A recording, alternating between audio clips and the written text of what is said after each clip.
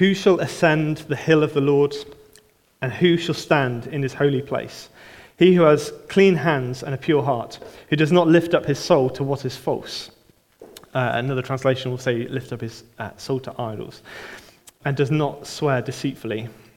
He will receive blessing from the Lord and righteousness from the God of his salvation. So who can ascend the hill of the Lord? Who can come close to God? Who can come into presence of the Almighty? He who has clean hands and a pure heart, who does not lift up his soul to an idol. I don't know if you ever look at other Christians and think that they're doing incredible things for God. Maybe you look at missionaries who are going to war-torn countries or just difficult countries where you just couldn't imagine living. Maybe you look at workers in schools or prisons or hospitals, Christians who go into those environments on a regular basis and think, man, they're doing incredible things for God in those places. Maybe you look at couples who have adopted like 40 orphan children and you're like, man, how they're doing such incredible work for God. Maybe you look at leaders of huge influential megachurches or those on the front line of combating modern-day slavery or those living out their faith in the midst of war-torn or persecution countries. And just think, wow, I just live a normal life. I'm just a normal person. That stuff is incredible, and those people are being so fruitful, but it just doesn't seem to be my experience of the Christian faith or Christian life. Maybe you think that your life is mundane in comparison. You're not speaking to thousands of people or suffering for your faith, but maybe just changing nappies, going to work, sending emails. That's what your day looks like. Oftentimes we think we're not fruitful, and others seem like they are being really fruitful, and that God is using them in amazing ways. But you think, but I'm just normal. But if we think fruitfulness is just for a few special individuals, then we've misunderstood the nature of fruitfulness. God says in John 15:16, I chose you and appointed you that you should go and bear fruit. If you're a Christian this morning, God has chosen you and appointed you to bear fruit. This is something for all Christians, not just for those who we look at and think, man, they're incredible, they're the ones that are doing the work, they're the ones that are bearing the fruit. All Christians should be bearing fruit. Fruitfulness is the natural overflow of what happens when we put God first. It's what happens when we say, Jesus is Lord of my life. The greatest two commandments that Jesus gives are to love the Lord your God with all your heart, all your soul, all your mind, all your strength, and to love your neighbor as yourself. And if we put God first and others first, then fruit will be born out of our lives. Jesus talks about himself in the Bible as being the true vine, and as the Christians as being like the branches of that vine. And it's not up to the branches whether or not they bear fruit. If they're connected into the vine, then they will bear fruit. That's the nature of those branches. But he gets to choose what kind of fruit that is. So Chris, when he was sharing this at Ashburnham, kind of compared somebody who brings like a few guavas to somebody who brings truckloads of watermelons or something like that, and saying, you might be looking at other people thinking, man, look at their fruit, that looks so much tastier than mine or so much more impressive. But actually, God has appointed each of us to bear fruit for him in our own way. So if fruitfulness is the natural result of living a normal Christian life in faithfulness to God, then what would stop us from bearing fruit? Unfaithfulness to God, which the Bible calls idolatry. And so we just read in that passage from the Psalms passage that who can ascend the hill of the Lord? Well, we can because of what Jesus has done for us. We can come before God. But actually the fruit that we bear as Christians can be hampered by idols in our life, by things that would seek to distract us, take us away, change our focus from Christ. An idol is something that would try to take the place in our lives that belongs to God. If you're still in Psalms, turn to Psalm 135. I'm going to read verses 15 to 18. It says this, "The idols of the nations are silver and gold, the work of human hands. They have mouths but do not speak. They have eyes but do not see. They have ears but do not hear, nor is there any breath in their mouths. Those who make them become like them. So do all who trust in them. Oftentimes, we can think about idols as being something that existed a long time ago, or maybe exists in other nations, but we don't really have them here in the West. We don't really have them in 21st century UK. We don't really have kind of these carved wooden or metal kind of statues or figures in our homes that we bow down to. That seems like a weird thing. It seems like something that, maybe some people do, and we're aware that it exists, but it's not really something that we can relate to. But actually, as I've just explained, an idol is just something in our lives that would try and take the place that belongs to God. In a moment, I'm going to list a few idols that are common to our society. But just to help you, to give you a bit of a head start, I'm going to play a quick game of fill in the blank, okay? So I'm going to read a sentence with a blank, and what is the first thing that comes into your head? I will be okay just as soon as I get blank. If I had a little bit more blank, then my life would be sorted.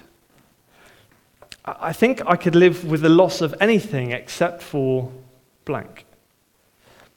Life would not be worth living without blank.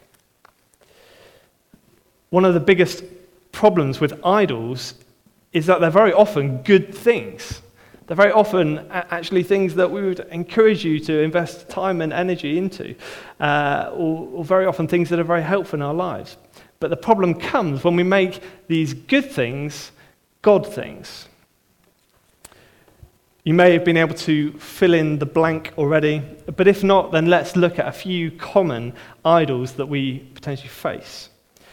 So I'm going to go through the same ones that Chris talked about in the Ashburnham talk. But as we do, I want you to take this seriously. There'll be a chance to respond at the end of this. And I believe that God wants to bring freedom to a number of people in these areas this morning. And so I want us to listen to these and to check ourselves, check your hearts, check your mind. Is this something that has become too much of a priority in your life? Is this something that has taken the place that actually only God should have in your life? Satan would be perfectly happy this morning for you to sit there this morning and say, yep, that's an idol, yep, so is that, yep, so is that, and then to go home and to do nothing about it. Christ died so that we could be free from the bondage of idolatry and be able to trust him in every area of our life. So, who wants to bear fruit for God in their lives? That's a question to you guys. Who wants to bear fruit for God in their lives? So who's ready to put to death the idols that would seek to prevent us from being fruitful? We need to be intentional about this. Okay, so the first idol is the idol of comfort. I'll be okay when I get that house, that car. I'll be fine as long as I have those holidays and that leisure time that I so desperately need. As long as I'm comfortable, then I'm okay. No. Let's not place our hope, our confidence in comfort. Comfort would say, as long as you've got me, then you're okay. God would say, no, as long as you've got me, then you're okay. If our hope is in comfort, then when we find ourselves in situations where our comfort is removed for whatever reason, then our lives can fall apart. We can even blame God for a lack of comfort in our lives. Be honest, how many of you sometimes think, I don't really need God's help at the moment. My life's pretty comfortable. Comfort would seek to take God's place in our lives. It's not a lack of comfort that would stop us from bearing fruit. Often in the Bible, the most fruitful people that we read about are those in the midst of discomfort and of suffering. Comfort isn't a bad thing, but it can take a place. It can take the place of hope if you let it. Okay, next one, family. We love our families, and it's right to do so. But it's easy to make them an idol. Parents, are there certain places that you wouldn't move to or things that you wouldn't do if God asked you to because of your children? They couldn't go to that school. They wouldn't enjoy life so much if I took that job and I took a pay cut and we didn't have as much money. Who do you trust with the lives of your children? We need to remember that God loves the children more than you do. God loves your children more than you do. And he's better able to lovingly care for them than you are too. We heard earlier about how God's hand of protection was over Samir. That's not something that we're always able to do as parents. I'm not a parent, but we can't always be there for our family all the time, and yet God can, and he knows and he loves your children more than you. Your children are a gift from God, but they are not God. So thank God for them and trust him with their lives. If your life and your hope and your peace are entirely wrapped up in your children's lives, then that's a dangerous place to be. Because Jesus wants to set you free from that idolatry. Relationships. If I get someone to marry, then finally I'll be okay. If I have that lifelong partner, then I'll be content. Some here who are not yet married would love to be, and it's not a bad thing to desire at all. But the moment that we start to say, if only I had blank, then I'd be okay, then we're in big trouble if that blank is not God.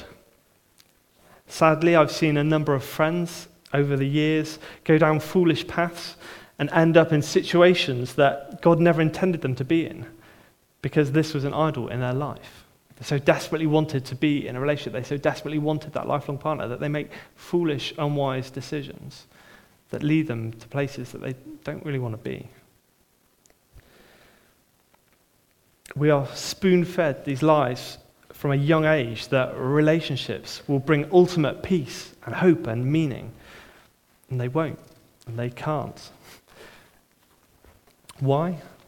Because they're not God.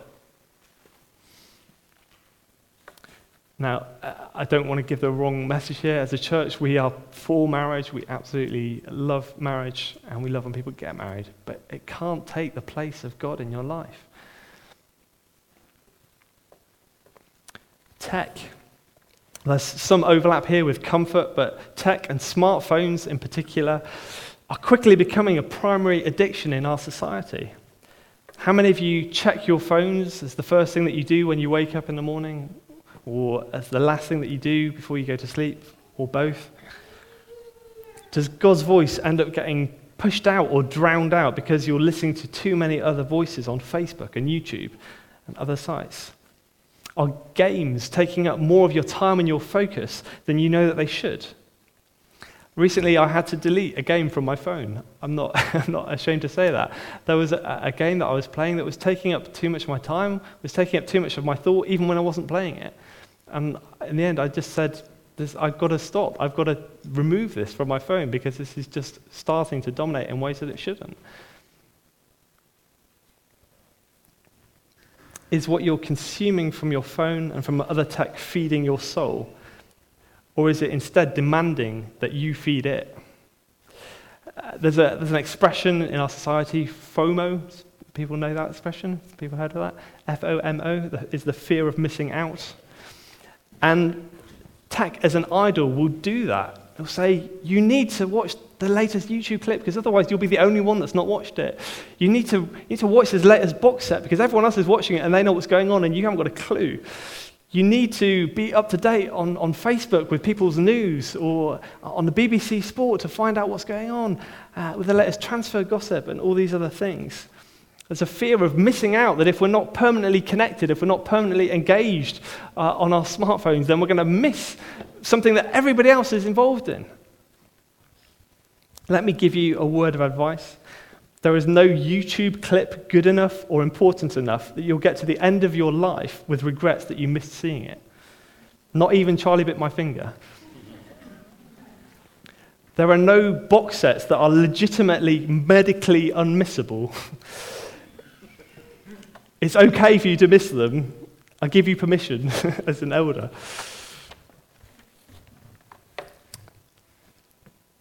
Some of you, as a response to this talk, are going to need to delete apps from your phone, and you know now that you need to.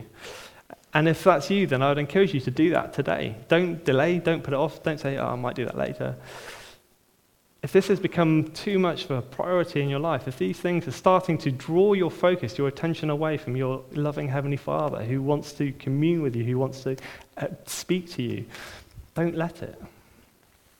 Let's take this idol seriously. Just a quick stat. Last year, there was a study done that found that on average, we touch our smartphones on average 2,617 times a day. And it's probably more than that now. Don't let the bright screen in your hand take the place of the light of the world. Let's put our phones in their right place. A couple of other things. As acceptance or the need for respect for others taken that place, that idle place in your life. How can I get people to love and accept me? I'll be okay if people just think good of me. What about money? I'll be secure if I just have a little bit more than I have now. Once I pay off my mortgage, I'll have enough savings, then I'll be sorted, I'll be okay, I'll be comfortable.